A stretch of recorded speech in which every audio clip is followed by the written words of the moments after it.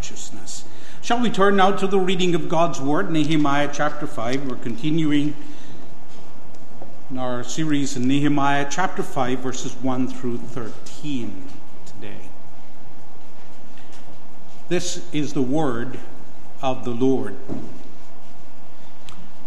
And there was a great outcry of the people and their wives against their Jewish brethren. For there were those who said, "We, our sons and our daughters are many, therefore let us get grain that we may eat and live." There were also some who said, "We have mortgaged our lands and vineyards and houses that we might buy grain because of the famine." There were also those who said, "We have borrowed money for the king's tax in our lands and vineyards.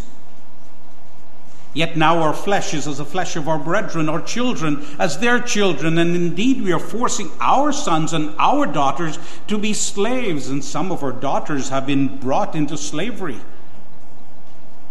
It is not in our power to redeem them, for other men have our lands and vineyards."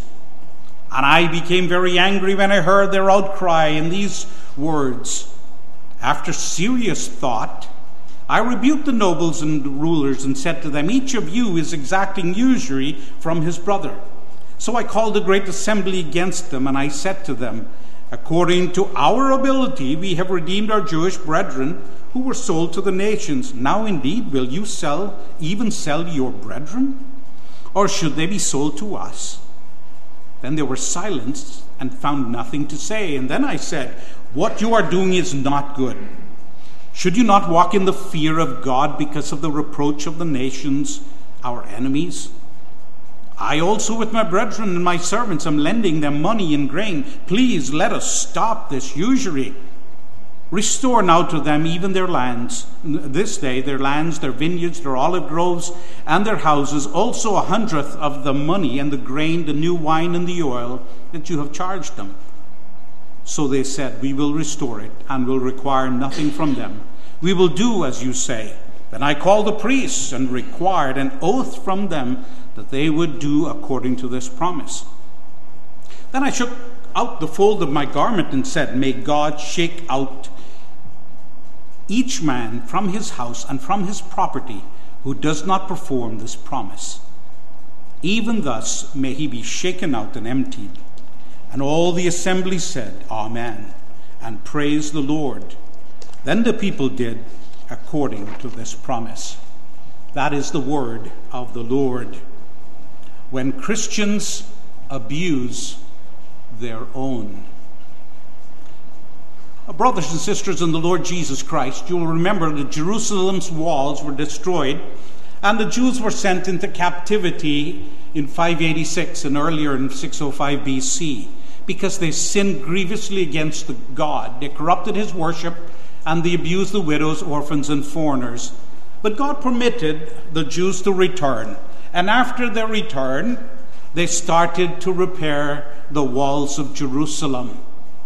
But troubles came in the form of the half-breed Sanballat, a half-breed Jew he was, who hated the true children of God and the worship of God. And then there was Tobiah the Ammonite, another enemy of God's people, and Geshem the Arab. And along with that were the Ashdodites, one of the tribes of the Philistines. And then surrounding nations joined in to oppose God's people. Lots of enemies around. Sanballat and his growing confederacy first started to mock the people of God as a way of dissuading them or stopping them from rebuilding the walls of Jerusalem. And the walls were essential. The walls were essential because it was for the worship of God that it would go on uninhibited. It was also essential for the Jews, for their security and for their prosperity. And in order to respond to this growing threat, which moved from verbal threats to threats of violence and murder, Nehemiah armed and trained the people of God to be able to work and to fight at the same time. And you think that's good. That's how it should be done. They were ready to face the enemy, but the troubles were only beginning. There were troubles not only from the outside, there were internal troubles as well. And those are often more difficult. I often say that the greatest enemy we have, greatest enemy is often inside of the Church of Jesus Christ. And in this case, the enemy on the inside started to abuse the weak. Brothers started taking advantage of brothers, so the rebuilding of the walls was beginning to stall. Hear about this abuse of Christians by other Christians today. Our headings are three, very simple. There was a weakness, there was trouble in the camp. There was a warning, stop doing what you are doing. And then third, the work that was involved in remedying this problem, how the people responded. Our goals are that recognizing all the Lord did for you, that you will not abuse your brothers, being a hindrance to him, so the work of kingdom building can continue. First, we look at the weakness that Nehemiah and the Jews experienced, troubles in the camp. So in the midst of repairing Jerusalem's walls, so the people could worship again, so they could gain that safety they need, so they can get economic prosperity, an ugly problem, a very ugly problem, raised its ugly head. Some Jews used this opportunity to become loan sharks and charge excessive interest from Jews who had mortgaged their possessions in order to get money so their family could eat while they were doing volunteer work. They were working to repair the walls. But God had made this clear in Deuteronomy chapter 23, verse 19. He said, you shall not charge interest to your brother, interest on money or food or anything that is lent out at interest. They didn't care about God's law, and so they abused their own.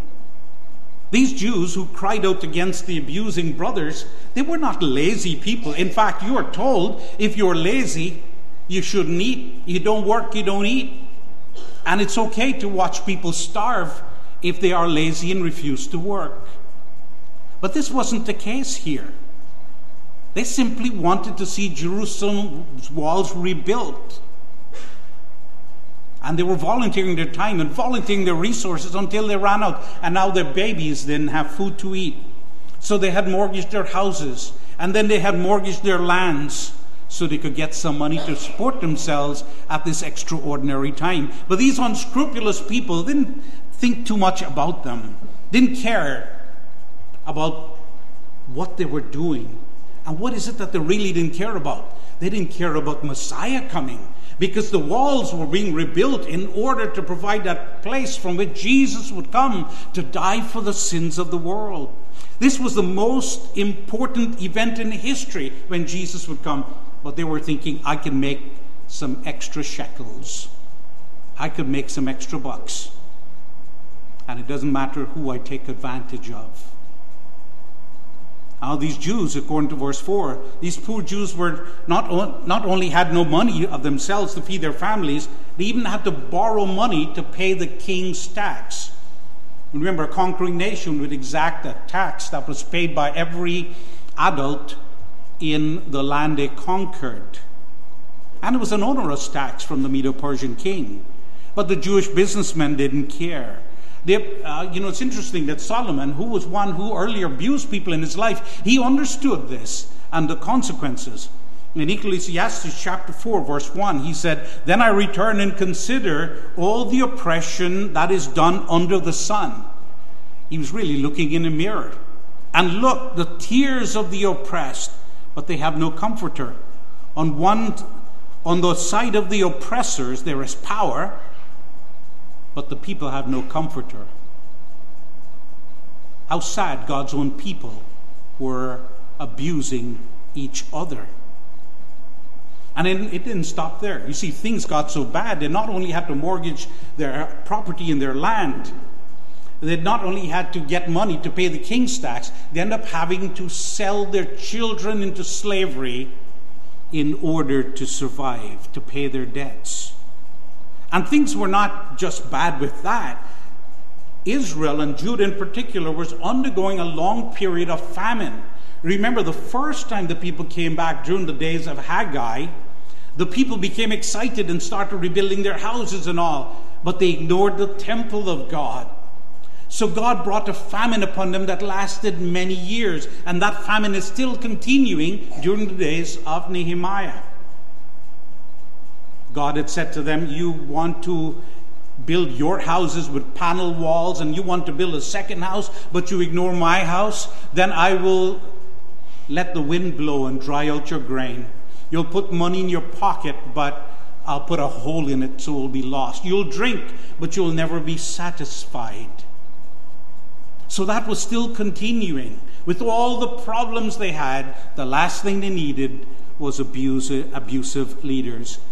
And these things occur all over the world. They continue even today. If you want to see an interesting picture of this, Google Pakistan and the brick kilns, and you will see how many Christians there have been enslaved by Muslims to pay off debts. They have sold their entire family literally into slavery, and some are working for 20, 30 years to pay off a small debt. And it's understandable a little bit more when the pagan who doesn't know or love the true God, when he does it. But when the people of God did it, it was savage. So there were great troubles in the camp. That's our first point. What do you learn from this? First of all, the love of money could cause even the closest relative to become a monster. So many relationships have been damaged over a little bit of money. So many siblings don't talk to each other because of that. So many people have been fired from the job for stealing. Greed is everywhere. Even much of what is called capitalism today. Remember, even capitalism can be a wicked thing if there's capitalism without Christ. Capitalism without Christ is tyranny. It's abusive. But one of the problems of the rich is that they often think they're better because they have money. They think somehow God is blessing them, or they think they're smarter than others, or that they are better. The truth is, there are wicked poor and there are wicked rich.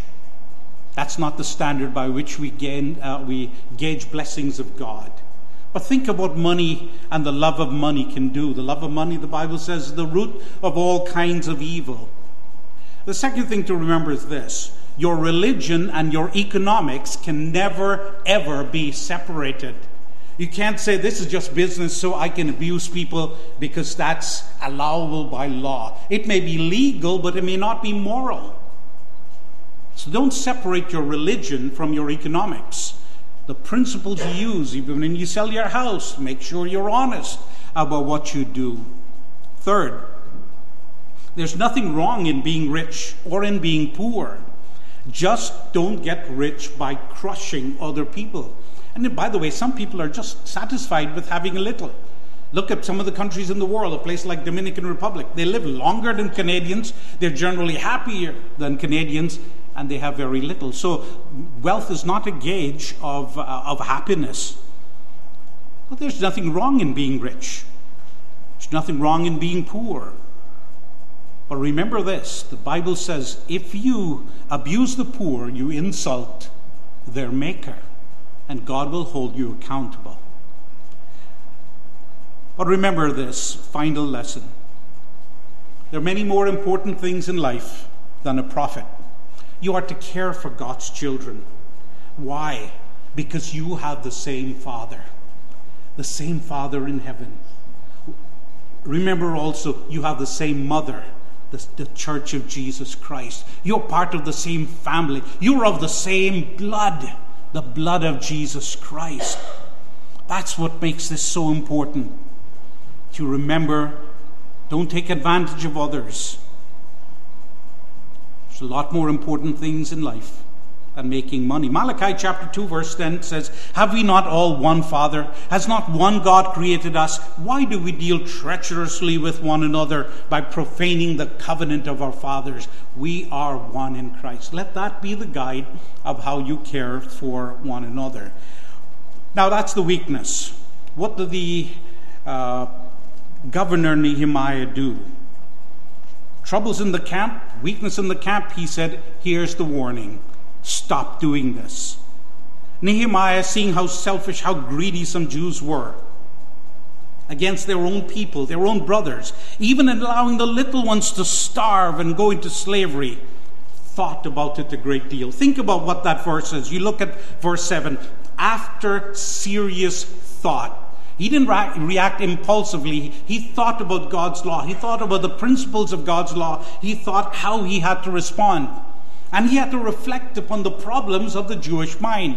And one of the things that is ingrained in the Jewish psyche is the idea of making profit.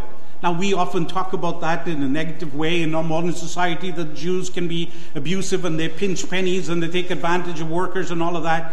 The fact is, that was nothing new. That's what sent them into slavery in 722 BC when the Assyrians came. They were a wealthy, prosperous nation, but they were abusing the widows, the orphans, and the foreigners. It was one of the reasons God sent them into captivity. In 605 and then again in 586 BC when the Babylonians came. That's exactly what the Jews are doing. The nation was prosperous again. What happened in 70 AD? It was exactly the same thing. The Jews loved money. And so they were willing to crush ordinary people. Remember how Jesus chased them out from the temple? Business was so thriving, they went even into the temple to do business. By doing that, they were hating God's people and crushing them. If you read the Apostle James, he talks about those who would abuse their workers. And that has often been part of the way, that cultural thing of crushing others so they could get rich. And Nehemiah gave good thought to this. And this was a distraction from his work, wasn't it? They had to focus on rebuilding the walls, but now they have to deal with this problem of abusing the poor. But he had to stop and address it because it was important. These people were lining their own pockets on the backs of volunteers. And the Jews were not allowed to exact interest from their brothers who had become poor because of providence. And was this an egregious sin? Absolutely. The Jewish people, who themselves were farmers, needed their children to help them to pay off their debts. But now their children were sold into slavery, so they couldn't get their children back, they couldn't get their land back, they couldn't get their houses back. They were being treated as slaves. So Nehemiah acted. He did something very unique. Because it was a public sin, he called for a public assembly to rebuke the abusers. And this is what God called Judah to do. In Ezekiel chapter 16, verse 49, earlier than this time, God said, "Look, this was the iniquity of your sister Sodom.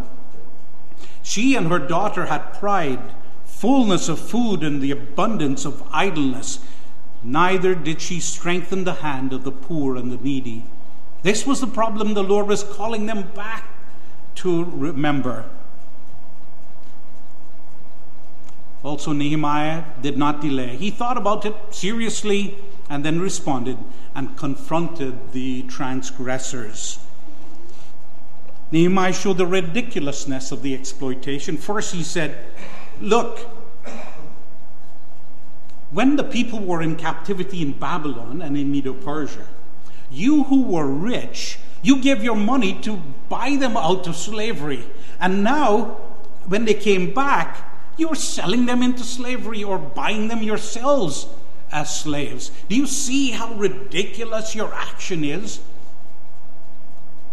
He wasn't wimpy at all about confronting them about their sin. He wasn't concerned that they wouldn't give money to the temple.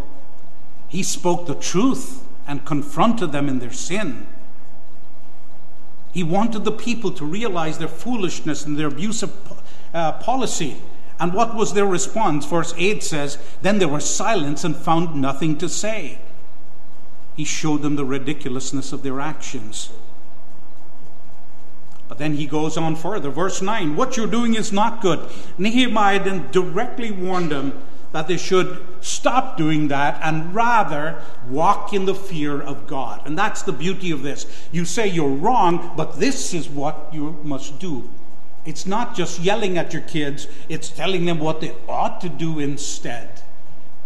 Both are necessary, that you will call their attention to their sin and give them the solution to the problem. So he said, you must fear God. Should you not walk in the fear of God?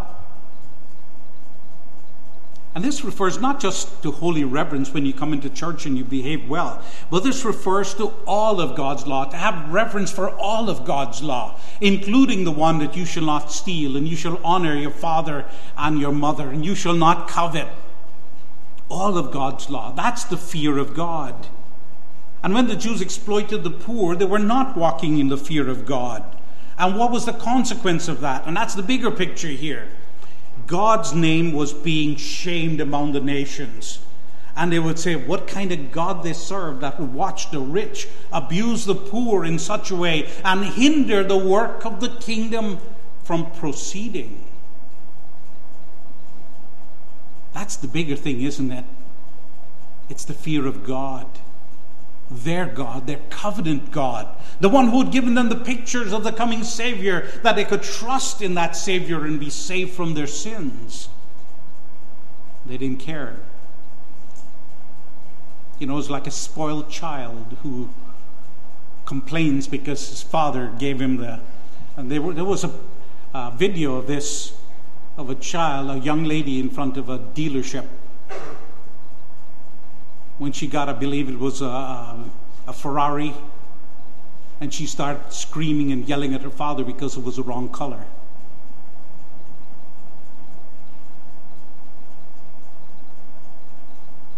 What a shame that child brought to her father. Maybe the father is to be blamed because he didn't raise her well. Otherwise, it would have been an old Toyota Corolla or something. He didn't care because he just tolerated his rude daughter. People who were around, though, recorded it, and it was a shame. And that was what was happening here. This is a shameful thing that happened to God, where people mocked him. So what can we learn then from this second point? As he rebuked them, he said, stop doing this. Change your way. First of all, it's okay to lend money at the profit. There's nothing wrong in doing so if the person borrowing money will use it to make a profit. If he's investing in a business, it's okay to charge interest in that. Banking is a legitimate business.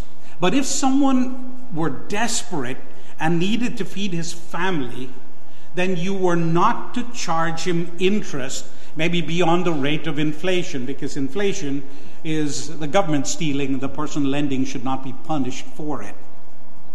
It is abusive to lend money to the desperate poor for profit. So make sure you understand that part. Second, the fear of the Lord endures forever. That is God's law. It can never change. You are called to fear God. The one who fears God puts his trust in Jesus Christ and then loves his law and makes his law his study all the day long and even at night, learning how to keep God's law, knowing that in the keeping of God's law there is great reward. And if you keep God's law, if you fear God, you would not hinder his people from doing their kingdom work. Third, pray for your elders to be wise in dealing with internal conflicts. We need God's wisdom to keep Christ Church pure. If the elders don't act, shame comes in the name of Christ. Reproach comes in the name of Christ. Because the world would like nothing more than to say, look at what's happening in the church. If someone's committing adultery and the elders say, well, we will pretend we don't know about it. And then others from the outside, they look and say, look at what's happening in that church. That's no different from the outside. Elders are bound before God to act. Pray that they will have the courage to act. Do it in a wise way like Nehemiah did, thoughtfully. But understand that they have to act in order to save the name of Christ from reproach. But rather, that praise will come to his name. And fourth, be ready to denounce those who abuse the weak or hinder God's kingdom work. The same Lord died for both of you, and you have a kingdom to build, and therefore you must work together. And when you see someone not doing that, you have an obligation to speak up. But now we come to that interesting point, the response of the people. First of all, we learn there's a weakness then. There's trouble in the camp. The rich people are abusing the poor, making them sell even their children into slavery. So Nehemiah looks at them, thinks about it, warns them, threatens them, like a good leader would, both encouragement and threats. Then the people respond, the work that they did. Nehemiah's first action was to set a good example. And he said in verse 10, I also with my brethren and my servants am lending money and grain. Please let us stop this usury. He gave himself as a good example. He and his close brothers, the word there is servants, but it means young men. So people who were assisting him, and they were lending money to the poor people without charging any interest. And there's no better way to correct others than by setting a good example. Christians don't operate on do as I say, not as I do. That's why elders can do simple things, serving the community. It doesn't mean that because they're elders, they're not able to do menial work. Same thing is true in the home. A father can learn how to do dishes and laundry and take care of babies as well and helping. Setting a good example of caring and helping was essential, and that's what he did. But then he said to the Jews, stop taking interest in the poor and restore what they held as collateral. See, no one was allowed in Israel to hold as collateral what was essential to the borrower's survival. And we often see the example of the coat. The coat that someone would use to sleep in the cold desert nights could never be taken as collateral. You would lend them money, but you could never take their coat because that was essential. But now they had to give their children as collateral. And then they were being charged an extraordinary amount. Verse 10 says, also 1/100th of the money. And you think, well, what is that? 1%? Well, that was 1% per month. So it was 12% per annum. And there was no inflation. And 12% suddenly they would have to pay to borrow money for food. Imagine the cycle that starts and how difficult that is. Just 2 weeks ago, we had to send some money for someone in India who had borrowed money, a pastor, had borrowed money during COVID lockdowns. And he had borrowed maybe 14,000 rupees, which is not a lot of money, just a couple hundred US$. And when I talked to him recently, it was up to over 22,000. The interest was extraordinary, and there's no way he could pay that money. And that abuse could destroy people. Well, we can understand a Hindu man doing that because he has no fear of God. But Christians were doing that. 12% per annum. And the people said, we will stop. We will restore it. Verse 12. The abusive Jews restored the lands and the vineyards and the olive groves and the interest they had charged to the poor. But it didn't end there. Look at how this went stronger. The abusive Jews then took an oath before God because Nehemiah called for one, that they would do as they promised. You know, when you're emotional, you kind of forget what you promised to do. You see Christmas time's coming. I'm sure they're starting to sell Christmas trees someplace at Costco. They do that, and people get emotional, and you see the kids in Africa, and you want to make a pledge to send money there, and you say, I'm going to help the poor come January. And then January comes, and you sort of forget. Nehemiah wasn't taking any chances on an emotional response. He called the priests and said, we're going to take an oath. You're going to make an oath before God that you will pay back all that you said that you would. He called God to witness. That's what makes it so strong. That's what makes it strong when you get married. You don't walk away from your marriage when you have some troubles. You work them out because you took an oath before God. But then it didn't even stop there. Nehemiah went further and pronounced a curse on anyone who abused his brother after this. He had this thing where he would shake his clothing out and say, whatever dust is here has fallen out, and say, may God cause you to be shaken out if you break this promise. It was like a double oath, saying you have got to help each other and not hinder each other, because the work you are doing is so great. We're not going to take any chances. Jerusalem needs to be rebuilt. Worship needs to be restored. Security needs to be in place. Prosperity for the kingdom was essential. And he said, we're going to do this on double oath.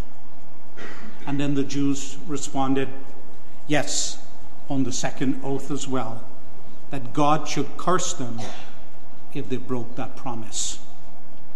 Sadly, they did. And then they were rejected. That's really what opened the door for the Gentiles. That's when Jerusalem fell, and God sent judgment upon them in such a severe way that their streets flowed with blood. When Titus and Roman general and others went to Jerusalem in AD 70, they surrounded the city and watched them starve, where women ate their own children because they broke this covenant. They became abusive again. That's how serious this is. Sometimes we can read these and think, what a nice story, everyone's happy. You have to do the follow-up and see what happens. Let's consider 4 lessons here. First of all, don't take advantage of your fellow Christians. Don't cause a hindrance to them. You know why? You have the same goal. That goal is the glory of Christ through the building up of his kingdom, so that praise will go up to him. And you have covenanted in your heart and with your lips to do this. That's why even when babies are baptized, the congregation vows to help the parents to raise that child in the fear of the Lord. The task is too great for us to get distracted and to become selfish. That's why the oath was given. So don't take advantage of fellow Christians. Second, God promises are good, we should say it this way. Good promises are good things, but good performances are the best. That's what God expects, not just talk. This is what I will do, but this is what I am doing. Performances are more essential than just the promises. Third, deliver the poor from his troubles when it is in your ability to do so. When you're able to pay someone a fair wage, make sure you pay someone a fair wage. That is your business. Psalm 82 verse 4 says, deliver the poor and the needy. Free them from the hand of the wicked. That's your obligation. Now you say, well, no one is trying to borrow money from me. Most of us have a few pounds that we could shed. We seem reasonably well fed, and our children too.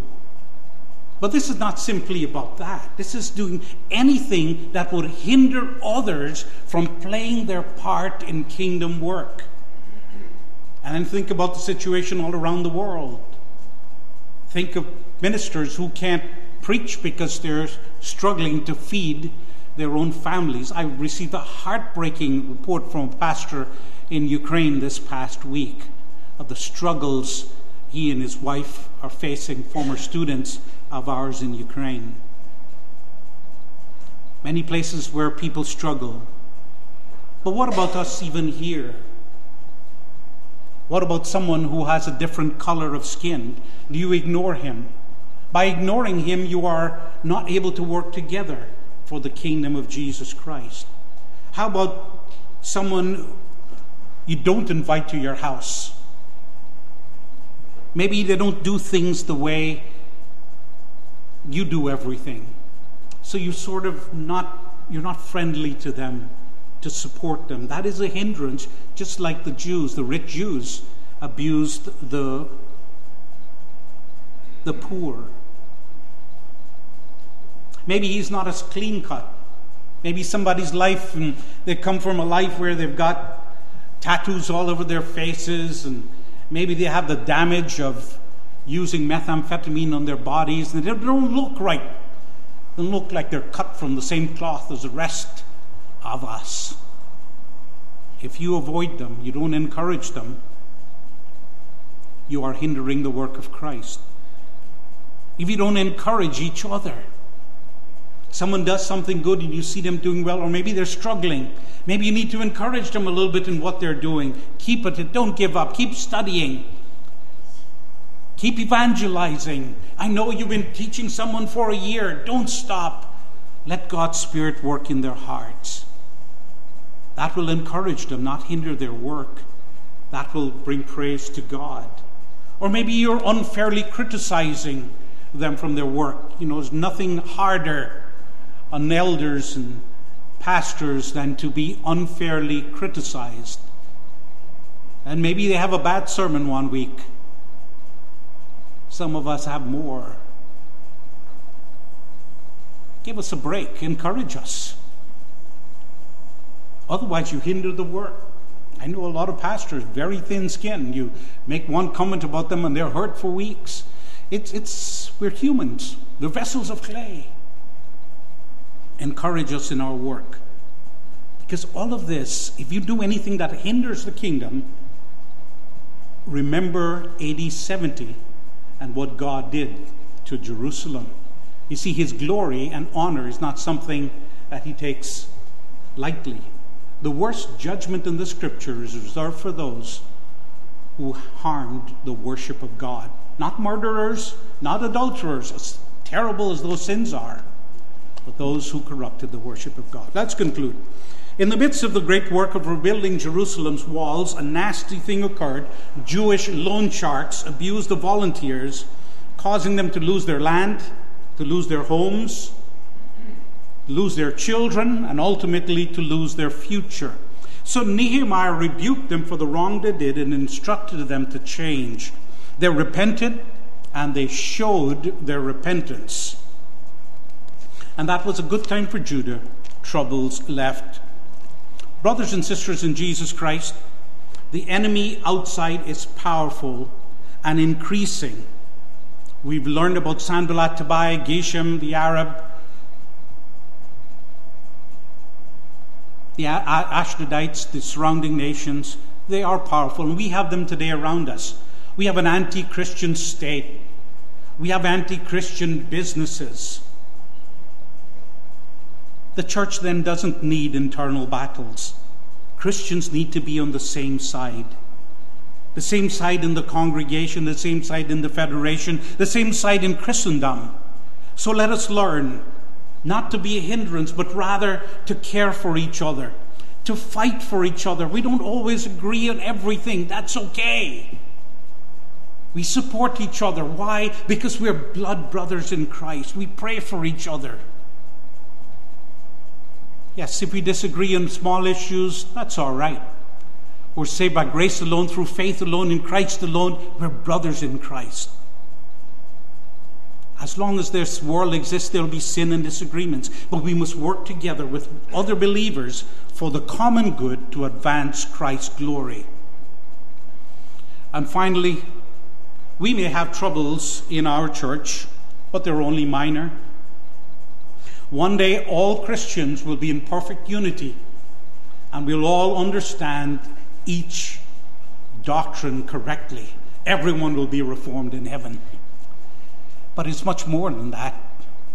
If you are not a Christian, you will spend eternity in hell with the realization that you have to bear your own sins. The church is not perfect. None of us is. But if you're not in the church of Jesus Christ, if you don't have God as your father and the church as your mother, you have no way out of hell. But there's a way out that's available. Ask God to make you his child, because Jesus died for sinners. Let us pray. Thank you, Heavenly Father, for your words today. Thank you for the reminder of how we need to care for each other and not be a hindrance, putting things that are stumbling blocks, maybe by what we do and maybe by what we don't do, when we don't encourage the weak, or when we throw stumbling blocks in front of the ones who are working.